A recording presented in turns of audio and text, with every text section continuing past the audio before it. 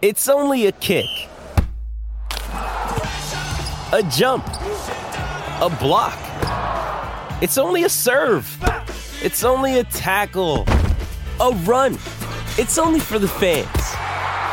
After all, it's only pressure. You got this. Adidas.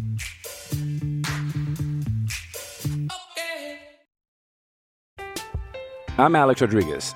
And I'm Jason Kelly. From Bloomberg, this is The Deal. Each week, you'll hear us in conversation with business icons. This show will explore deal-making across sports, media, and entertainment. That is a harsh lesson in business. Sports is not as simple as bringing a bunch of big names together. I didn't want to do another stomp you out speech. It opened up so many more doors. The show is called The Deal. Listen to The Deal. Listen to The Deal on Spotify.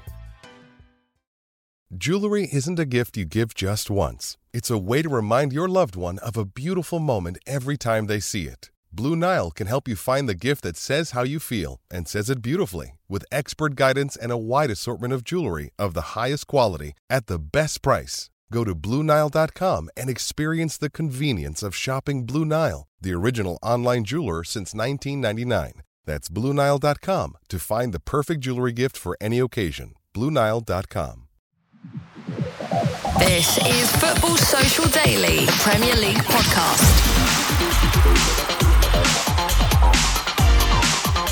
So the Gunners have grabbed the first silverware of the season, sharper from the spot than City, to win the Community Shield at Wembley.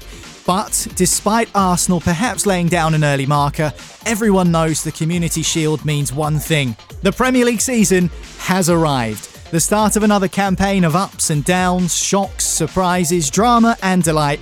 And we'll be with you for the ride here on the award-winning Premier League podcast, Football Social Daily.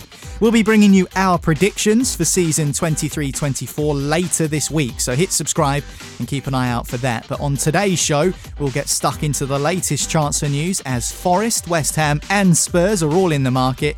And of course, we'll have the standard Saudi League stories too. My name's Niall, welcome along to the show. And Joel and Marley are here, having had a weekend to recover from my incredible artistic skills in the quiz last week. Morning, boys.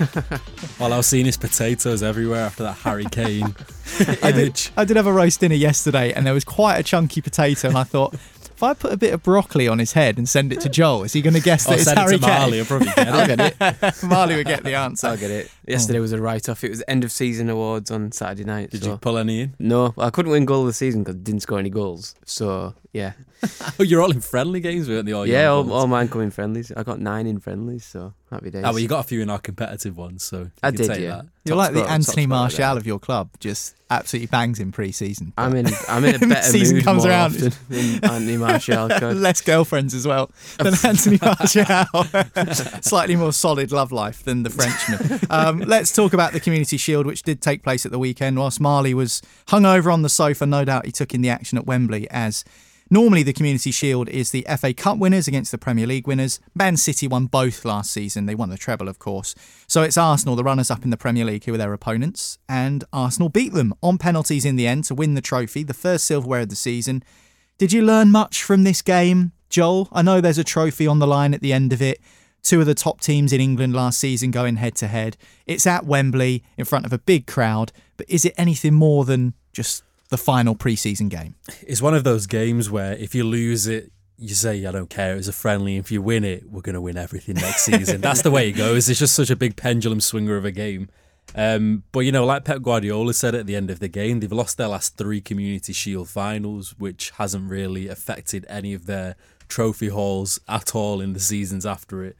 But watching Arsenal and City now, you can so tell that Arteta is a bit of a cloth off Guardiola because it feels like a clone team.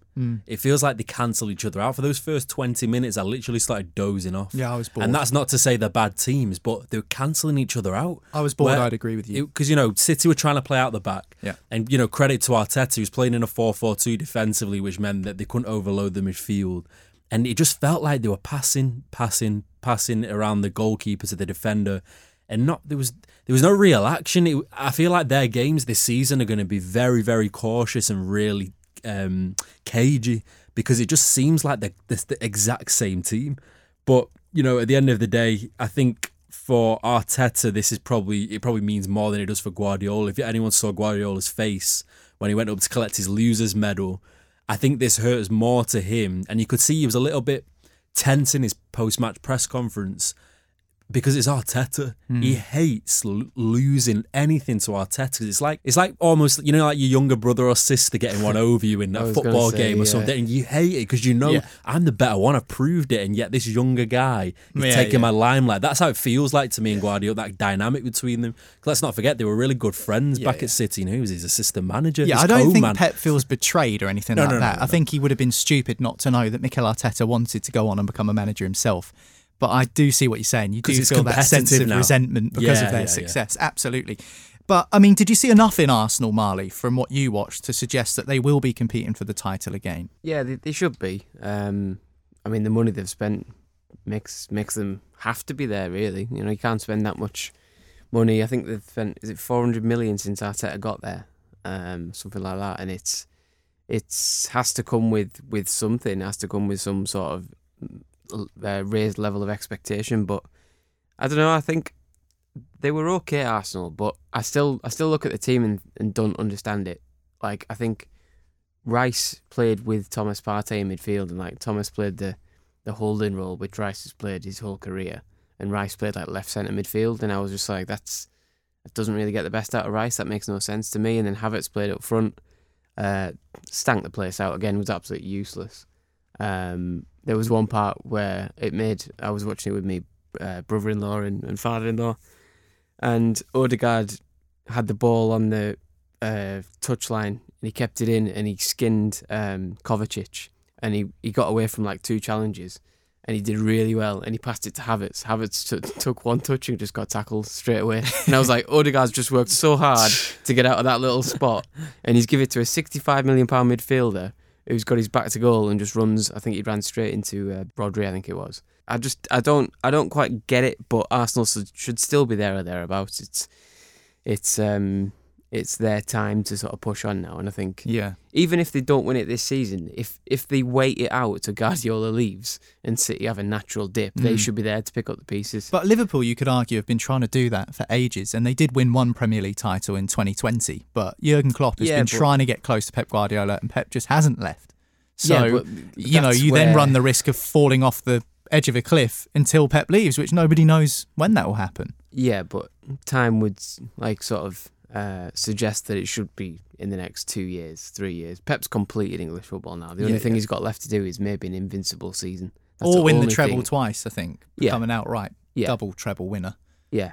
But as like if he left now, you could still have him in that conversation of best Premier League manager of all time. Whether he wins it or not is personal opinion, but you know, he's up there now. But Liverpool peaked when City peaked, which is just bad luck, isn't it? Yeah. Bare unlucky, yeah. I mean, they got 97 points and didn't win the league. Yeah. That's and they were fantastic as well. Do you know how funny that is? They were playing it's amazing funny, football. but it's galling for that fans of that team. How can you be that good and not win the league? They won. Well, they did was win that it the one once.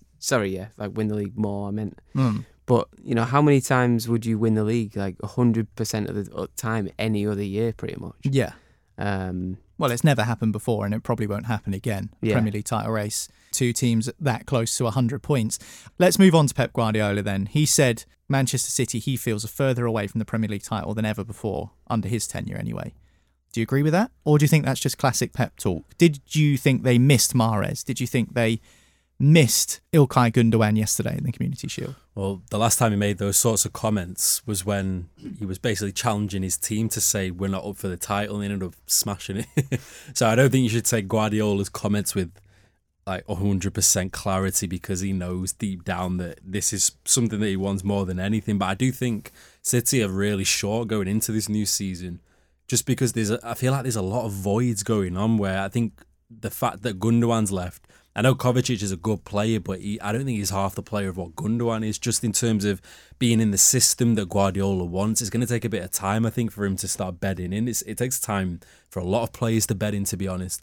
And the fact that they put in an 80-90 million bid in for Rice shows me that they still want some kind of midfielder who can almost replace those shoes and almost give a little bit of reinforcement to De Bruyne as well, because he's not getting any younger.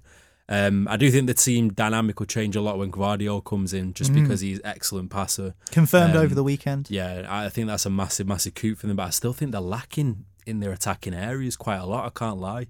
Especially because Mahrez, although he was used quite sporadically, he was that weapon you could bring off the bench if you needed to unlock a defence if it's 0-0 with 80 minutes, and you know he's going to produce something.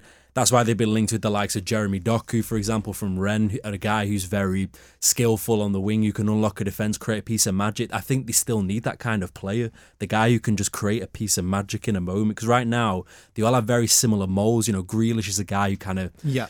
He glides around the ball. Foden, another guy, a similar kind of mould. Bernardo Silva, similar kind of mould. I think they need a direct Leroy Sané, Doku type. Well, could he go player. back? Could Leroy Sané go back to Manchester City? I'd like to see that. I think, from what I sort of gather, I don't think he's set the world alight at Bayern. He's been a bit moody and stuff. But then again, with Mane leaving, has he left Mane? Yeah, Has he gone? Has he gone? So, I mean, they probably won't sell two wingers in one summer. But if they want to fund a Harry Kane move and shift some money, then Sané back to City could be a good bit of business. Well, here's an interesting question, I suppose, about Manchester City. I'm just looking at their starting 11 and subs from yesterday's Community Shield loss. Ortega in goal. Edison was on the bench. He was good, Ortega. I mean, he's very good with his feet. So, I mean, is there uncertainty there over who the starting goalkeeper is? No. Kyle Walker played right back. Now, we've heard all summer that he might well leave Manchester City. Yet he's starting the final pre-season game. We wouldn't put it past Pep to start him next Friday against Burnley in that first Premier League game of the season. Bernardo Silva, I saw him in the starting 11 and there were question marks over his future, not just this summer, but the last two transfer windows. And then you look at the bet. What's Bernardo done to his hair, by the way? Shaved it all off by the looks of it. It looks like the first cut I did after, during lockdown. You do it yourself? No, my missus had to do it. Well, like a couldn't get the angles, mate. Fresh out of prison haircut, just number one all over, straight over. Tan on the forehead. Yeah, I got called Sinead O'Connor for about a week because R.I.P. Sinead. I love Sinead O'Connor. Never mind. Anyway, what were you saying? I was saying, Laporte's on the bench as well. We've heard that he wants to leave the club. Is this as uncertain as you've seen a Manchester City squad under Pep? Because I can kind of see what he's saying. I know you're saying he's trying to kind of G them up and say, are they up for it? That's his job as manager. But also, I do think he's got a very clear point, which is up in the air type There's of a lot thing. of uncertainty around as City. uncertain up in the air as they've ever been. In terms of treble winning sides, I think it's so hard to G up the players again to go again, even when you bring in new players. But I think for Pep, I sense a bit of panic at the fact that the system players that he has, the ones he was trusted for so long, Gundogan's gone, Bernardo Silva's been flirting about leaving for quite a while now. Kyle Walker's such a specialist in his right back position. I think he's starting to worry that if these players start forcing moves and these teams start offering the right offers for them, which are acceptable, he's not going to be able to get anyone. Like he's mentioned, if they want to replace Bernardo Silva and Kyle Walker, they're going to have to spend about 150 million to replace them, and I genuinely don't know what kind of players they can find for that much, to be honest. Because like I said, he trusts them so much. Kyle Walker's one of the best ever Premier League right backs. Bernardo Silva's one of the best Premier League players I've seen. And to replace those kinds of instrumental players who've just won a treble for you, I think he is a little bit nervous, because who do you go and get for a like-for-like replacement? There's no guy like Bernardo Silva. There's no real right back I can see in the world of football like Kyle Walker, unless you go for someone like Joshua Kimmich and put him at right back. I don't know. That's why I think he's a little bit tentative going into this season. It feels like their team isn't secure. There's a lot of players looking to the side and looking at other options, whereas last summer everyone was nailed on, going to retain the league. Going and doing the three-peat, going for the Champions League, and now just feels like players are getting their heads turned and no one really wants to buy into the project that were originally there, which is a bit of a worry for them. Well, if Pep Guardiola says that he feels his side are far away from the Premier League title, conversely, Mikel Arteta said after the game that the mental block has gone. What do you think he meant by that, Marley? Because all towards the end of last season, Arsenal fans refused to succumb to the accusations of bottling the Premier League title, but yet here he is, having won the Community Shield, saying that the mental block is gone. Yeah, I mean, I get it. There is a thing around Man City of how do we beat them, and they do look unbeatable when they're flowing and when they put 4 or 5 past teams without even trying. It's the natural question is, Jesus, how do we beat this team? Like, how do we even lay a glove on them? But Arsenal stayed in the game. They had decent chances. City weren't at the best, and they got the lucky goal at the end with the deflection that comes off Akanji and goes past Ortega, and then they were favourites as soon as the whistle went, because Man City and penalties just don't mix at all. They've had penalty struggles with just taking normal penalties in games. They haven't got a regular taker. Haaland was obviously off the pitch as well, so he couldn't take one. But that's big for Arteta. I think his philosophy has worked so far. Like last season, they were the best team in the league for 8 of the 9 months, pretty much. And then they just ran out of steam at the end and started overthinking everything and bottling it. Well, I was going to say, thank you. I I thought, have you changed as well? You now said run out of steam, beaten by a better Manchester City team, which they were. But when you're in control of the Premier League and you lose control, by definition, that is choking it. You're not allowed to say it at this day and age. But, it's not fair because no one expected Arsenal to win the title. But they got themselves into that position. That's what people say. Well, it's different now because they've got the expectations. But is it an early marker, this win? Is it first blood against Manchester City, or is it just... If anything, it might make Man City better when they meet in the league, which is worrying. City are renowned to be quite slow, though. I mean, they always start. They always play slow. Tottenham away. Everyone thinks they're going to lose 1-0. everything. And then suddenly, after Christmas time, they become a Ivan Drago machine. Was it 3 or 4 years ago, maybe even sooner than that, when they were 10th at Christmas and they went on to win the league? The one where Liverpool, on the last day, we went to the last day, that was the season where 98 points to 97, Was it, They won 15 in a row. Unreal. Something like that, mental, but yeah. I've got one last point on this. How insufferable is Mikel Arteta on the touchline to watch? He got booked pretty much straight away, didn't he? So many times last season. Last season he wound me up. Obviously, didn't watch him every week, but you see him on Match of the Day and stuff, and it's just he's always there. But it's passion, though, literally, mate. It's passion. No, but he was getting in the way of play. He gets on my remember nerves. when City went away to Arsenal, he literally was on the pitch, and De Bruyne pushed him away. I think it's a way to try and get in the heads of other players, because when he's really animated. But I'm glad they're cracking down on that, because so many times he was interfering. Well, the ref had none of it, booked him straight away, and we actually will talk about some of the changes in directives for referees in the Premier League for this upcoming season later on in today's podcast. But next, we're going to talk about the latest Premier League transfer news. Who's been trying to buy some new players? We'll talk about it after this here on Football Social Daily.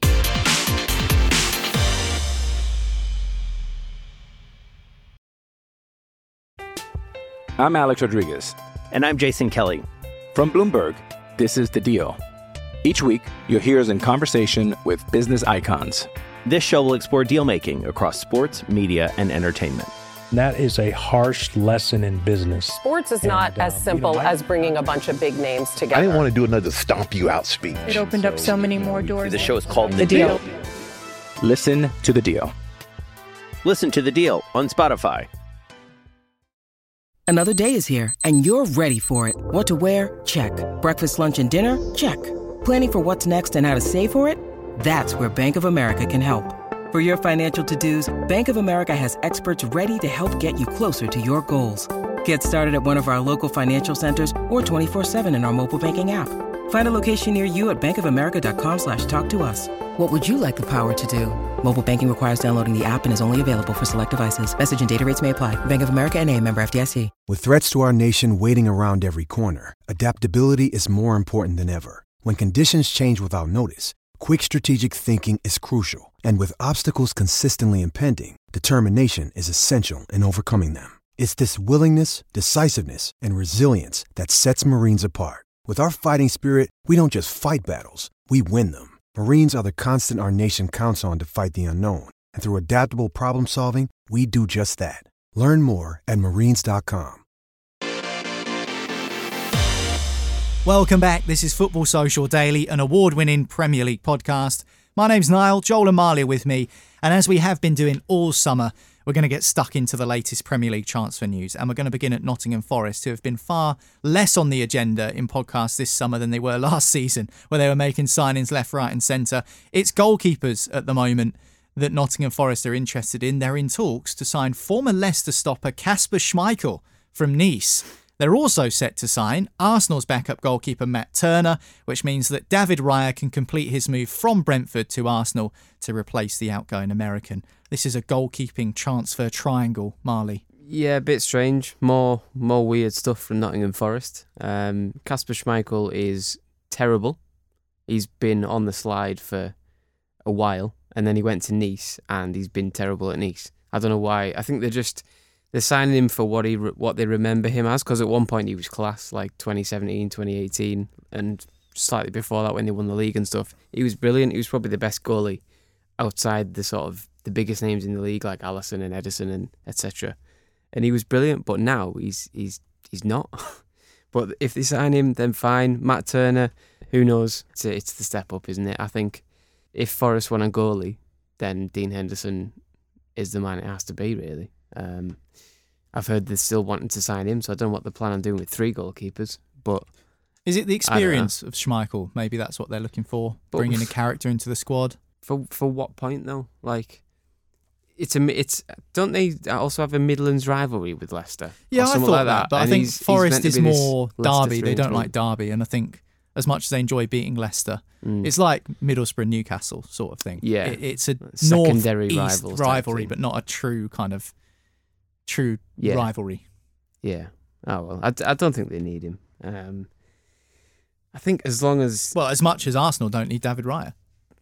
It feels like we're talking about 3 goalkeepers who probably aren't needed. Ramsdale was good yesterday as well. He had a decent. Nearly got lobbed by Rodri, which would have been hilarious. But he made a couple of good saves. Onana got lobbed in Man United's pre-season game at the weekend. Yeah. We don't talk about that. I can't wait to talk about that, because that guy is going to be hilarious to watch, especially for us as non-Man United fans. But for Joel coming in every Monday when his goalie's made a clanger. He'll keep more clean sheets than the Newcastle keeper. That could be a bet. I tell you what. That could be our next little We'll do our charity predictions later on this week, so keep them inside for now. And we'll talk about who we think's going to finish top of the Premier League, who's going to finish in the Champions League, who's going down, and all the dark horses on an episode of Football Social Daily later this week. So hit subscribe if you're listening now, and you won't miss it, and you'll hear Joel and Marley's wild shouts about who's going to do better. Jim down, so who's Man next? United and Newcastle United.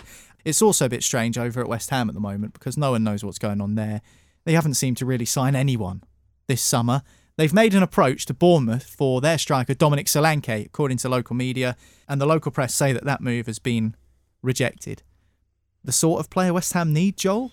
I mean, would he fit at London Stadium? That's a David Moyes profiling player. There's clear conflict in the club at the moment between the new director, Tim Steidten, and Moyes. Clear conflict, because Tim Steidten, when he was at Leverkusen, he was really excellent in uncovering these young, talented players who Xabi Alonso would then go and bring into the first team. And now you're seeing West Ham being linked to all of these, the kind of Premier League trudgers, like James Ward-Prowse, Scott McTominay, Harry Maguire, all these kinds of players. It just feels like he wants these very secure, just safe, steady Eddie kind of, very safe, very cautious ones, whereas their technical director is obviously going for example Edson Alvarez, who I think is a really good player. And there's been a lot of articles now where it's saying they finally agreed to sign him, almost like you have to truly convince him that he's the right player over James Ward-Prowse. I mean, apart from his set pieces, I don't really see what James Ward-Prowse offers on the pitch. And then you look at Edson Alvarez, who got linked to all the top clubs last summer. He's been very, very good for Ajax. He nearly went to Man United, didn't he, at one point? Yeah, and he was linked with Chelsea. He nearly got a Chelsea move until we ended up gutting Ajax out on the final few days. But again, why don't you listen to the guy who knows football? I think sometimes with probably managers like Moyes, their ego in terms of how long they've been in football feels like they have a better say than a younger technical director. Yeah, I can imagine the technical director. It's the dinosaur versus the power dynamic or whatever. Exactly. I don't like that. I just thought of the newest invention. I can't hoverboard. It's exactly that. It's like floppy disk against the cloud. Perfect ones. It's literally that. It's a power dynamic where he probably looks at this guy coming in and saying, David, I've just seen this new guy from Ajax. He's a really upcoming Mexican defender, centre midfielder, and he'll be like, he's not Rice, he's not English, I don't want him. And he wants total control, doesn't he, over transfers, over football operations. David Moyes quite clearly wants total control. Yeah, he doesn't want to swap Rice for a burrito, does he? Get him off. That was cheap. Shocker. We were quite surprised that David Moyes stayed at West Ham, weren't we, really, as a collective? And He'll be even gone Jim, by who's Christmas. our resident West Ham 100%. fan, is pretty surprised and almost annoyed, actually, that David Moyes stuck around. And the club clearly are trying to move in a certain direction. And I'm not saying that they should bin off David Moyes now, right before the start of the season, but there's obviously friction there, which maybe is holding the Hammers back in terms of the direction they want to go in.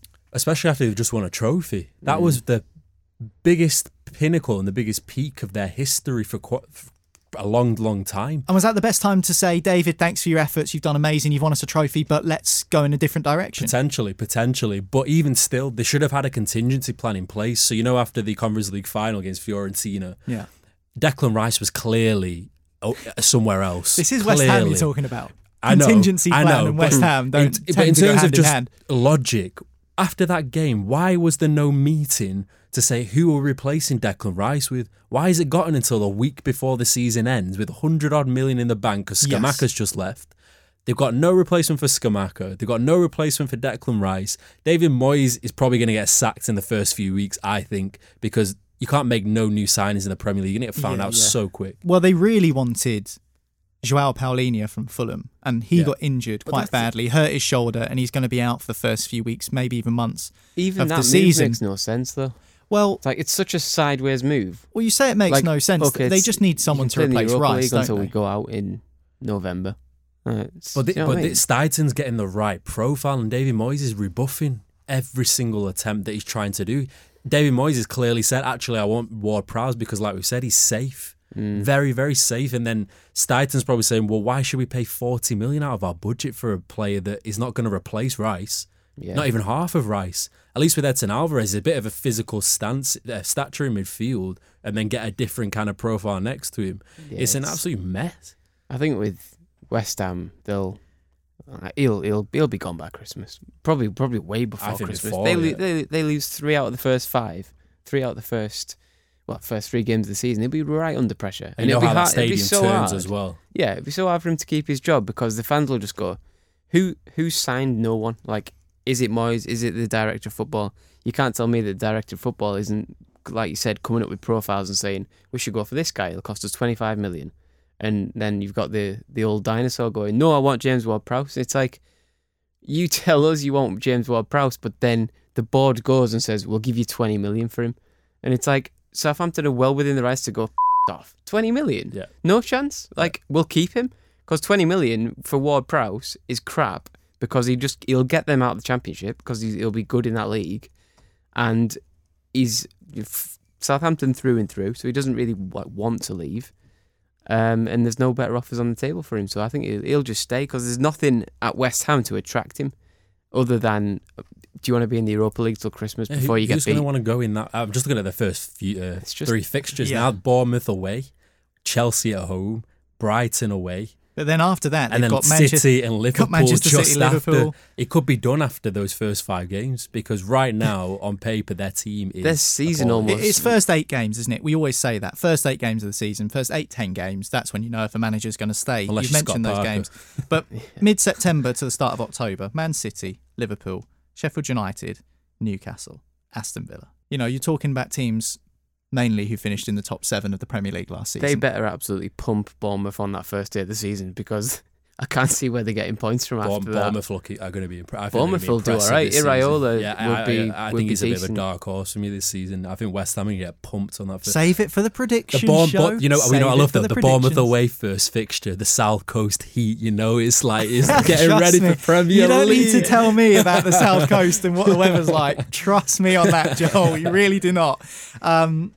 You can hear the opinion of a West Ham supporter, Mark from the West Ham Way. We did an episode with him on Football Social Daily about a week or so ago. So just scroll down in the timeline through the episodes of Football Social Daily and you'll be able to find there a more in-depth perspective on what's going on behind the scenes at West Ham. And it does seem like it's a little bit up in the air right now. One more piece of transfer news to talk about before we move on, and that is that Fulham defender Tosin Adarabioyo has chosen to sign for French club Monaco instead of Tottenham Hotspur. That's according to The Sun. Now, that's quite an interesting one for me because as good as Fulham were last season and as pleasant a club it is to play for, you still get to live in London.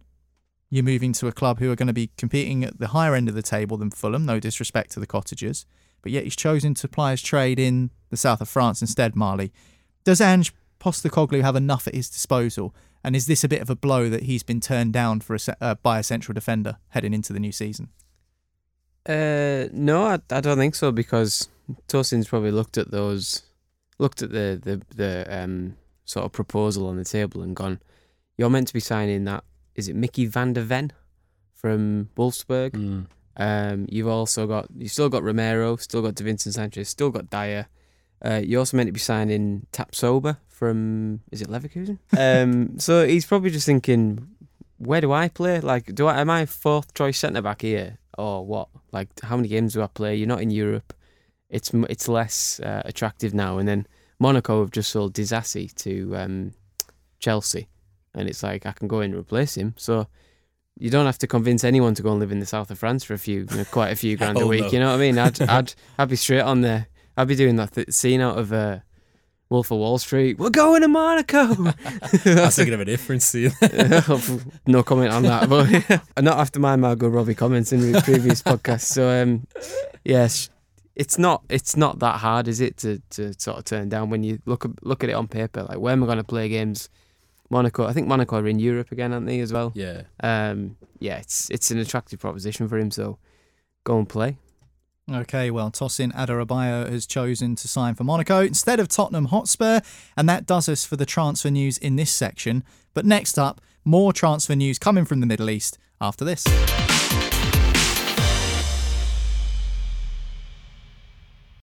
When you need mealtime inspiration, it's worth shopping Kroger, where you'll find over 30,000 mouth-watering choices that excite your inner foodie. And no matter what tasty choice you make, you'll enjoy our everyday low prices, plus extra ways to save, like digital coupons worth over $600 each week. You can also save up to $1 off per gallon at the pump with fuel points. More savings and more inspiring flavors make shopping Kroger worth it every time. Kroger, fresh for everyone. Fuel restrictions apply. Hey, it's Kaylee Cuoco for Priceline. Ready to go to your happy place for a happy price? Well, why didn't you say so? Just download the Priceline app right now and save up to 60% on hotels. So whether it's Cousin Kevin's Kazoo Concert in Kansas City, go Kevin, or Becky's Bachelorette Bash in Bermuda, you never have to miss a trip ever again. So download the Priceline app today. Your savings are waiting. Go to your happy place for a happy price. Go to your happy price, Priceline. This episode is supported by FX's Clipped, the scandalous story of the 2014 Clippers owner's racist remarks captured on tape and heard around the world. The series charts the tape's impact on a dysfunctional basketball organization striving to win against their reputation as the most cursed team in the league. Starring Lawrence Fishburne, Jackie Weaver, Cleopatra Coleman, and Ed O'Neill. FX's Clipped, streaming June 4th, only on Hulu. Final part of today's Football Social Daily. Hit subscribe, and that way you won't miss our Premier League prediction show for 2023-24. The new season starts on Friday, and we'll be doing our best to figure out who we think is going to finish top of the pile, who's going down, and all of the little bits in between as well. So hit subscribe and you won't miss that. But now we're going to talk about the latest Saudi transfer news. Before we do that, though, I wanted to talk to you about the Football League, which kicked off again this weekend. The Championship, League One and League Two, which are the second, third and fourth tiers of professional football in this country, respectively. They all started their campaigns on Saturday, and all but two of those Football League fixtures exceeded 100 minutes as referees crack down on what they call the ball in play time this season. In the Premier League, it's on average 55 minutes the ball is in play. The lower you go down the leagues, that's actually less. You go down to League Two, 48 minutes. Ball in play time. So referees have been told this season to make sure that they get more ball in play time. They're a little bit stricter on added time. So we saw this approach in the World Cup with lots of added time. Quite a few people liked it. You a fan? I never forget when we were all watching the first England game in the office and we looked at the clock and it was like 115 minutes and we all looked at each other in confusion thinking, is this gone to extra time in the group stages? Yeah, because no one was told, were they? Yeah, no one knew.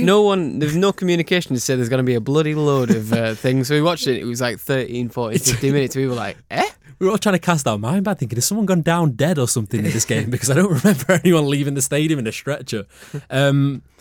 I can understand, and I know Rafael Varane's just released a statement about his concerns, and I'm sure a lot of this will always be the catalyst, I think, for other players to start getting behind it. I think they were waiting for a player to come out to basically say the elephant in the room, which is that there's a lot of demands, and there has been for quite a while now.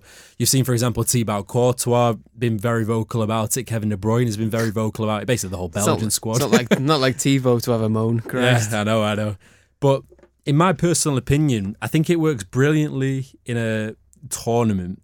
But when it's a 60-game season, I do think there are some issues with it. And that's purely because we're going to probably see a lot of games, and we saw it in the World Cup actually, when games were going to 110 minutes, it's almost like they lost count of just how many minutes needed to be added on more. So if there was a stoppage in those extra 10 minutes, the clock just kept going and it kept going and it kept going.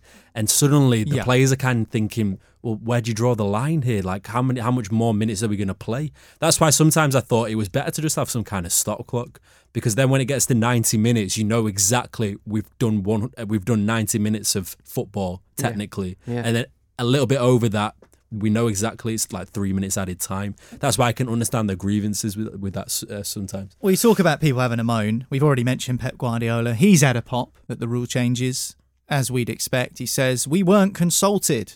Isn't it harder for the smaller teams, though, with the smaller, weaker squads?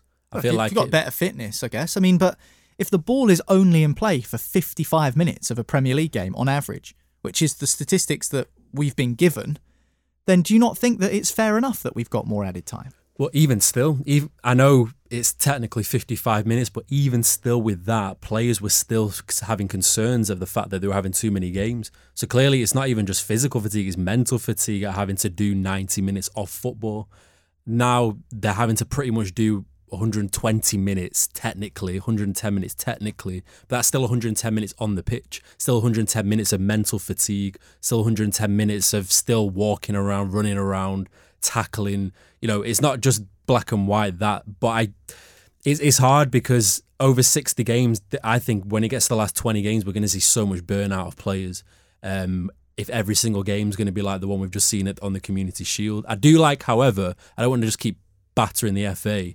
There was a great rule that I saw in the City game where if a player goes off, he has to wait 30 seconds on the byline. Yeah. I really like that. Stop time wasting. Yeah, because a lot of players were bringing on the physio, then they would wait and come straight back on because they were fine. And now you have to wait for 30 seconds. I think that's an absolutely top rule. And that rule could be offset by the one I said last week. Just allow the physios on the pitch. It'd be fine. Let them do it. But when... it was Odegaard, wasn't it, who went off the field? Yeah. And then Lee Dixon on co-commentary just sounded like an absolute dinosaur. Well, what's the point in that? Why has he got to wait? And then Matterface, which is probably the one good thing Matterface said in the whole 90 minutes, was, well, actually, it's a new directive from the FA to minimise time wasting. And then Dixon had already nailed his colours to the mast, so he was just like, nah, it's rubbish. Yeah, he had to go. And I was like, Lee, it's actually quite a good point. Like, think about it. But instead, he hadn't read his pre-match notes and like where the information would have been, and he's just gone, nah, it's rubbish. Well, we're going to see more yellow cards. Like an old man shouting at a cloud. We're going to see more yellow cards for things like standing too close at a free kick, not getting your yards. And stuff like that to stop time wasting, because effectively that is all that is. That's time wasting. There's no reason for anyone to stand too close at a free kick unless you don't know what 10 yards is. And if you've played football for more than a week, you know how long that distance is. Yeah. Well, when Alvarez got booked for kicking the ball away, I thought that was harsh. Because he was dribbling it, wasn't he? He was like dribbling, he got pulled up and he just like flicked the ball 2 yards. He didn't hoof it or anything like that, and he got booked for it. And I was like, don't fancy that, because then you're going to get, at some point, you're going to get harsh second yellow, and your first yellow is for tapping the ball 2 yards. I just didn't really like that, but we see this a lot at the start of the season, don't we? Like these new initiatives, and they come in, and it's only a matter of a couple of months before they either live or die, and usually they die. Do you reckon Jeff Stelling saw that this directive came in and was like, no, I'm not getting paid for an extra half an hour of Soccer Saturday, so I'm off. Definitely not. That's me retiring. Extra, yeah. Because Northampton against Stevenage in League One at the weekend was the longest match in the EFL. 112 minutes and 36 seconds. Yeah, it's getting it's ridiculous, that, though. Just what for? It used to be. Injuries, or was it just that bad? One of the rules used to be, didn't it? If a goal was scored, you'd add on a minute of celebration time onto the added time. Yeah. So now that's changed. So now it's like, if your celebration takes 3 minutes, you don't get a minute of added time at the end of the game. You get 3 minutes because that's how long the celebration took. And it's stuff like that. And if the ball goes out of the stand, that's why they've brought multi-ball in as well in the Football League and the Premier League again this season. So if the ball goes out of play, you're not waiting for the crowd who are playing volleyball with each other, trying to throw it back. Just pick another one up off of a cone and away you go. Yeah, but then if you're in the crowd, as soon as the second ball comes on the pitch, you launch that ball straight on the pitch as far as you can. Well, what Rafael Varane said in his statement is like what Marley's been saying about the emotional part of the game, because he said, despite our previous feedbacks, they've recommended for next season longer games, more intensity and less emotion to be shown by players. I don't know if he means that he's gutted they're not going to be able to swear at referees like they could, but I can understand his point as well where, for example, managers are not really allowed to be as animated as they used to, which I'm in favour of, especially in the Mikel Arteta area. But yeah, little small incidences like kicking the ball away, for example, a warning can suffice sometimes. It doesn't always have to be punishment all the time. Well, hang on, also, if you're introducing multi-ball and somebody kicks the ball away, aren't you coming up with a solution to your own rule? Like, if somebody kicks the ball away and then a ball boy chucks the second ball on, what does it matter that he's kicked the first ball away if you've got multi-ball? Do you know what I mean? This is what I mean. The ball boy just goes, there's another one. It's simple. Yeah, and it doesn't matter where he kicked it, as long as he didn't hit someone in the front row, and it's kind of, it could be seen as dangerous. I just hope these rules don't get really, robotic. Where it almost becomes... Well, they've started now. You can't, the VAR you can't first just get came rid in, of the it. robotic side first came in. Soon we'll have the referees going on ChatGPT and saying, it's just kicked the player, but the player's gone down a little bit injured. Should I give him a yellow or a red? And then the guy will be like, yeah, you can do that. Here's 3 ways to define a challenge by a defender. Can you guess the fewest amount of added minutes in the EFL this weekend across both halves? Oh, God. It's one of those 6 minutes. Middlesbrough against Millwall, just 8 minutes and 45 seconds across 2 halves. And that was the lowest? The lowest. That was the lowest time added on? Yes. 8 minutes. And 45 seconds. These games are Jesus imagine Christ. the trains. That's what it is. So pretty much everyone played 100 minutes of football. Yeah, game. all but two. All but crazy. 2 EFL games played 100 minutes That's or crazy. more. But this Nobody is needs to see 98 minutes of Millwall kicking a football around. No chance. But this is the thing, when we watch tournament football and they go to 115 minutes and they're dead out on the feet. I know we're saying they've only played 60 minutes of football, technically, but it's not that. But everyone's used to the game being 90 minutes, whether the ball's in play or not in play. And actually, another small thing that's changed, if you do go to an EFL game this season or even a Premier League game, normally when the clock hits 90 minutes, the screen in the stadium will freeze on 90 minutes. Yeah. Now the clock will continue. So if it says 98 minutes on the board, that's how long it's been played. So there's no freezing of the clock or any sort of uncertainty over the time. It's going to be weird. I can already foresee it happening where a team is behind. It goes to 90 minutes. There's a stoppage halfway through. Gets to 112 minutes. They score in the 112th minute, and everyone's saying, "Where the hell has that 4 minutes come from?" Yeah, I can already see it. Seen it last year with Newcastle and Liverpool at Anfield. They scored in the 98th minute. There should have only been 7 minutes added on or something. It was just. Exactly. Trossard's goal for Arsenal was the 101st minute yesterday in the Community Shield. So I think and it was eight added on. That is a sign of but things to come. But then Akanji went down injured, that's what we're saying, though, isn't it? Like, where did you draw the line with it? What was it? I think it was Akanji. Might be someone else. I don't know. Where does that thing get added on, and how long is it? Where do you draw the part line of the game? It's like it's a difficult. I think they're going to refine it quickly during the season. Well, we'll see soon enough. The first Premier League game of the campaign, Friday, Burnley against Manchester City. Looking forward to that one. And Joel says, where do they draw the line with these added minutes? Well, where does Saudi Arabia draw the line with the sort of players that they're looking to chase to bring to their Pro League? Because reports from the Middle East suggest that one of the clubs is set to offer Liverpool £50 million for Mohamed Salah and pay him £155 million over a 2-year deal. It worked for Riyad Mahrez. Will it work for Salah? No, don't know why. Don't know. Literally don't know why. Just can't see it. I don't think Salah's done. Is it too close to the start of the season? I think if this was a move that was talked about a month ago, there might have been more legs. But Liverpool have had so much rebuilding to do. To then get the rebuild done and then sell your best player is foolish. It seems even though you could probably argue they've already got his replacement. Like if they, on paper, you've still got Gakpo, Jota, Nunez, and Diaz, the other winger, Luis Diaz. So you've already got the men to replace him. But it's that psychological thing of if you've addressed the biggest problem in your team, which is your midfield is old and crap, and you've replaced that with young lads who have the best years ahead of them, to then go and sell Salah is it's a bit too backwards for me, too many backward steps there. So I can't see it, but I've said that about other players and they've been tempted by the money. So I can't see it though with Salah. Well, that is a report from Saudi Arabia that say that they're chasing Mo Salah. So if it's come from within the Saudi press, you can pretty much bet your bottom dollar that they are going to be going after him, because he would be another huge high-profile name to have made the switch to the Saudi League. I mean, I thought Which at the club time after him? Riyad Mahrez Al Ittihad.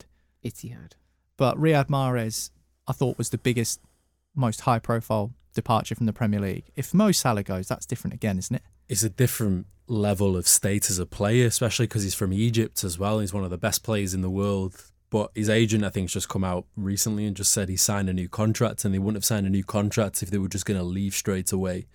But they'd be, no matter what offer they received for Salah, hypothetically, even if it was like a 100 million offer, I still think Liverpool would be stupid to accept it, because when you look at his statistics, even from last season, got 19 goals and 12 assists in 38 games, and that wasn't the greatest Liverpool side last season. He's nowhere near done. He's probably got another 2 or 3 top level years in his legs. He's only a year older than Harry Kane. He's just turned 31.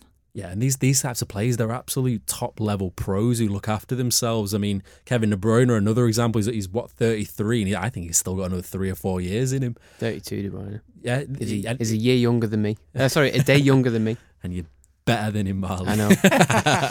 What might have been, Marley, if you were born in Belgium a day apart? Started off in Genk. Yeah. But yeah, I think Liverpool would be stupid too. And like Marley said as well, when you're losing the likes of Fabinho, Henderson, and then if you were to lose Salah, these are big personalities that you would lose in your side, and I don't think you can afford to do that, no matter what amount of money you get offered. Well, this will come as no shock to both of you, but the Daily Mirror say that next summer could be even bigger for Saudi transfers. Kevin De Bruyne, allegedly a key target.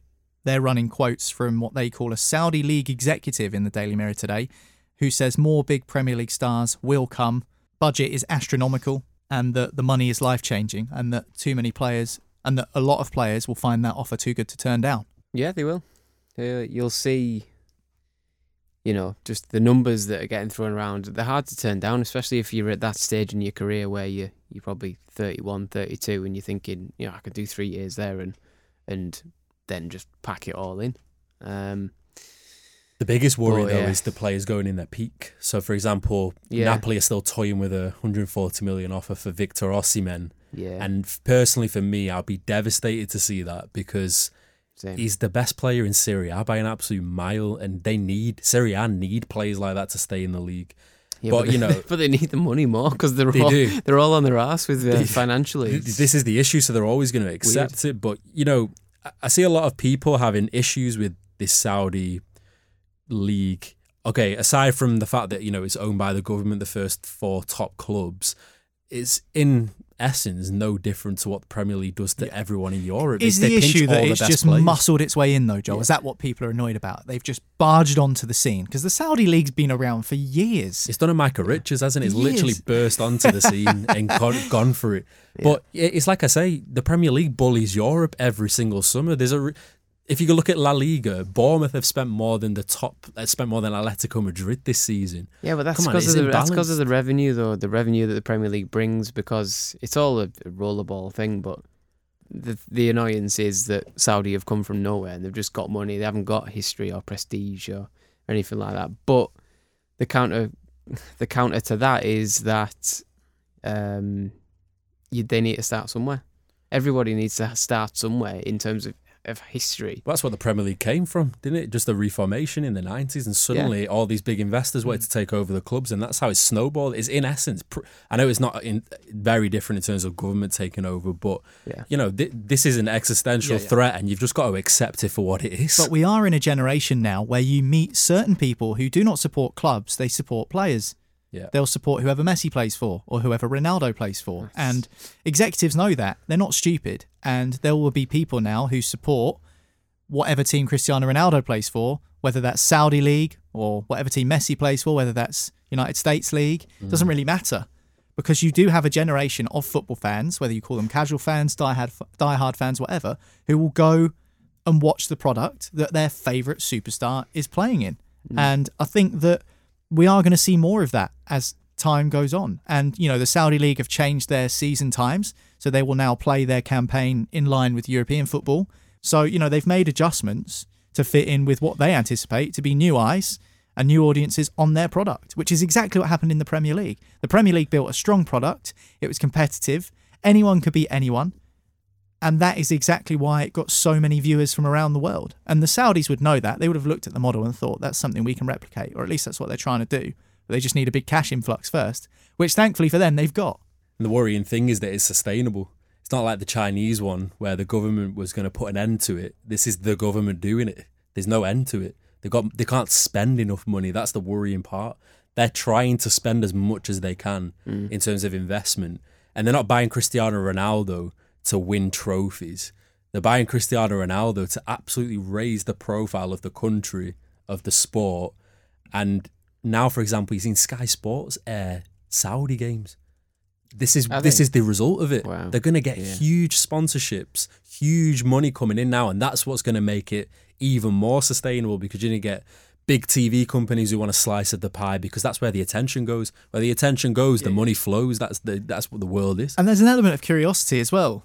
There is, even from me. I genuinely want to see the likes of Alan and Sam Maximan and Riyad Mahrez and in attack. Obviously, I'm not going to watch every game because it's probably going to be really poor quality, but I mean, it's intriguing. It's a pretty interesting product. Yeah, there is intrigue around it, and you know, I don't know where it ends. Like you said, Joel. In China there was a time limit on it, because I think it was the president or something said, like, it was tax thing, I think. He introduced, and he was like, businessmen need to go and get football teams because we'll raise the profile of the country and we'll put it on the map. Yeah, they were relaxing taxes for them. There was a lot of benefits, but they had a limit in terms of what success they could achieve. Yeah. They looked at it and thought, well, it's not beneficial. Yeah. Pulled the plug. Yeah.